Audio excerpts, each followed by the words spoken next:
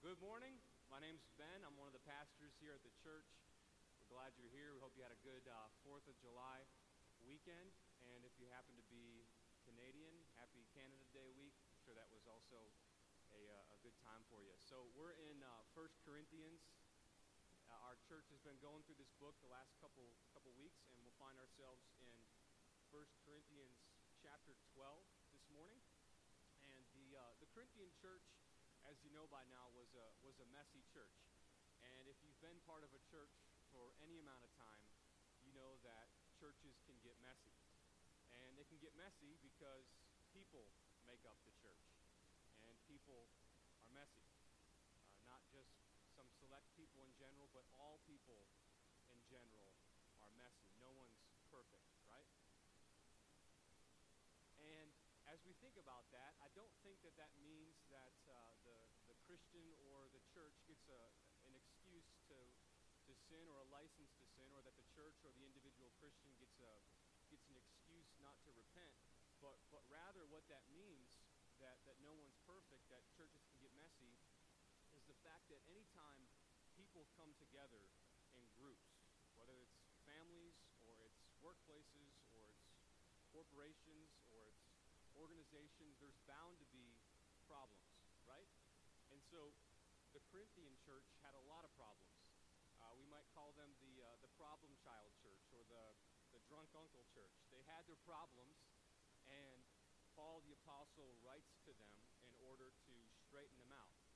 And as an apostle, as an authorized spokesperson, one who had literally seen the risen Lord Jesus, Paul probably hoped that his words, upon reading his words, that the church would be corrected.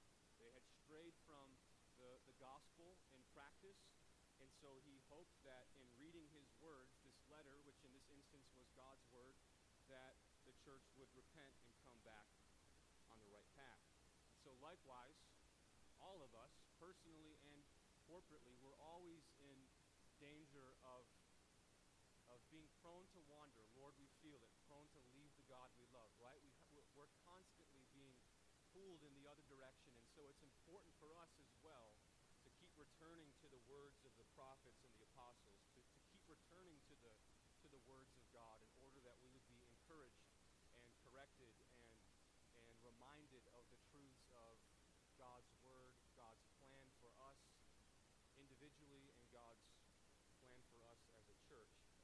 And so in this particular part of the letter, Paul's answering questions. It's kind of like a Q&A. Some of us who are familiar with social media, you're familiar with a social media platform like Twitter. And so what happens on Twitter is someone in a high position, someone that's a celebrity, will say at such and such a time they're hosting a Q&A, and so we get on our computers, we get on our cell phones, and we send tweets at these celebrities or these people in high positions, and they send us live tweets back to our questions. And so I saw recently President Obama answering policy questions this way, and I saw famous musicians giving life advice on Twitter that I don't think any of us should follow, and I saw famous authors giving more in-depth details about their books. And yet here we have the famous apostle answering questions that this church has about spiritual gifts. So I hope that in our time this morning we're able to see a little bit about what he said about spiritual gifts. The church there, as mentioned, was messy. It was marked by arrogance and by pride. They kind of were inflated, like puffed up like balloons. And so when it came to spiritual gifts, this church was way off course, right? It was way in left field. And in particular, it was this gift of tongues, which we'll talk about in a little bit, which either was a known human language that was unknown to the speaker, all of a sudden being made known to them, or it was this kind of ecstatic language that was unknown to the speaker and also unknown to everyone, all of a sudden being made known to them. Those with this specific gift, they flaunted it, right? They determined that they were better than others by having the gift. And so they missed the point as to why God gave spiritual gifts. And so Paul writes to them, and he's going to pop them like a sharp needle and says that ultimately love for others and love for God is the reason, is the motive for using our gifts. And so likewise, those of us who are Christians, who have the Spirit of God, we should use our unique gifts to serve and to build up the body, to glorify God. Ultimately, our giftedness is not about us, it's about Jesus and it's about each other. We need each other. And apart from one another, the church can't grow and the mission can't go forward. And so let's look at God's Word together. Please follow along with me as I read from the first few verses of 1 Corinthians 12. Now concerning spiritual gifts, brothers, I do not want you to be uninformed. You know that when you were pagans, you were led astray to mute idols, however you were led. Therefore, I want you to understand that no one speaking in the Spirit of God ever says Jesus is accursed. No one can say Jesus is Lord except in the Holy Spirit. Now, notice Paul's concerned for this particular church that they wouldn't be ignorant or uninformed about spiritual gifts.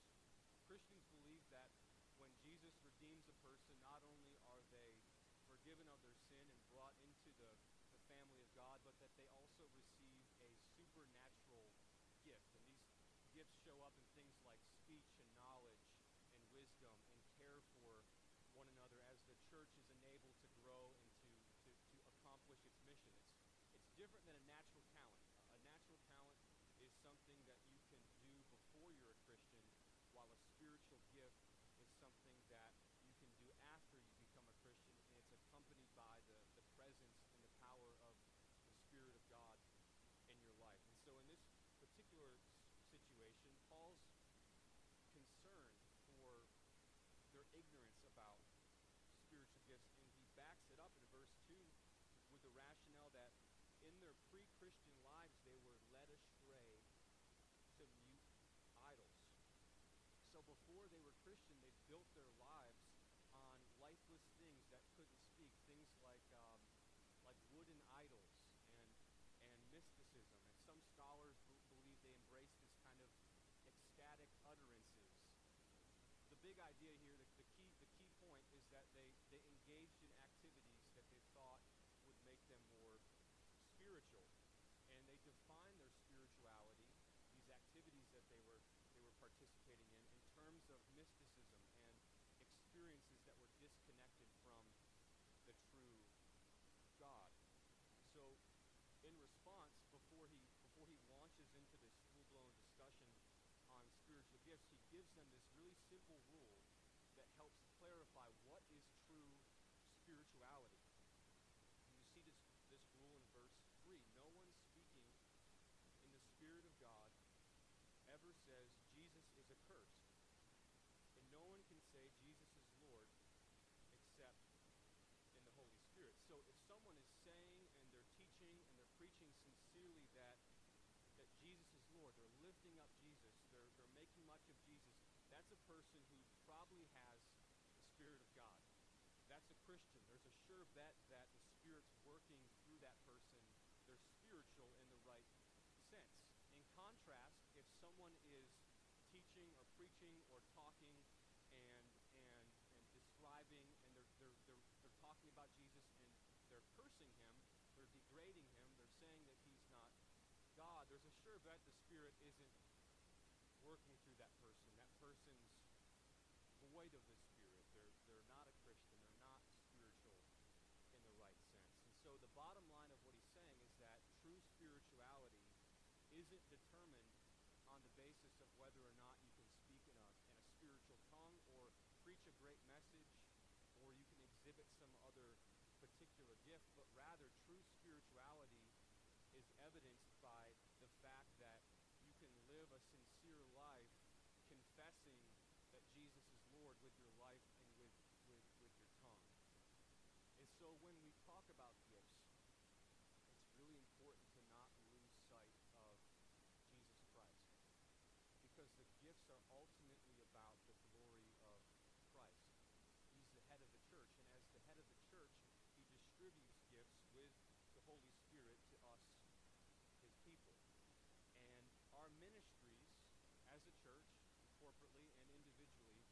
very similar to the ministry of Christ, but in a way they're also subordinate to the ministry of Christ. Let me give you a few examples. Christ is the final great prophet.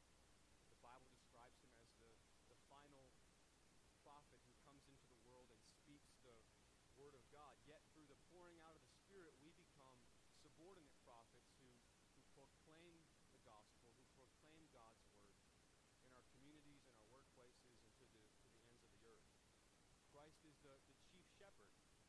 He's the ruler of the church. He's the head of the church. Yet through the Spirit, he appoints subordinate shepherds and elders and pastors, and he gives them gifts of leading and caring and shepherding so that they might care for the flock.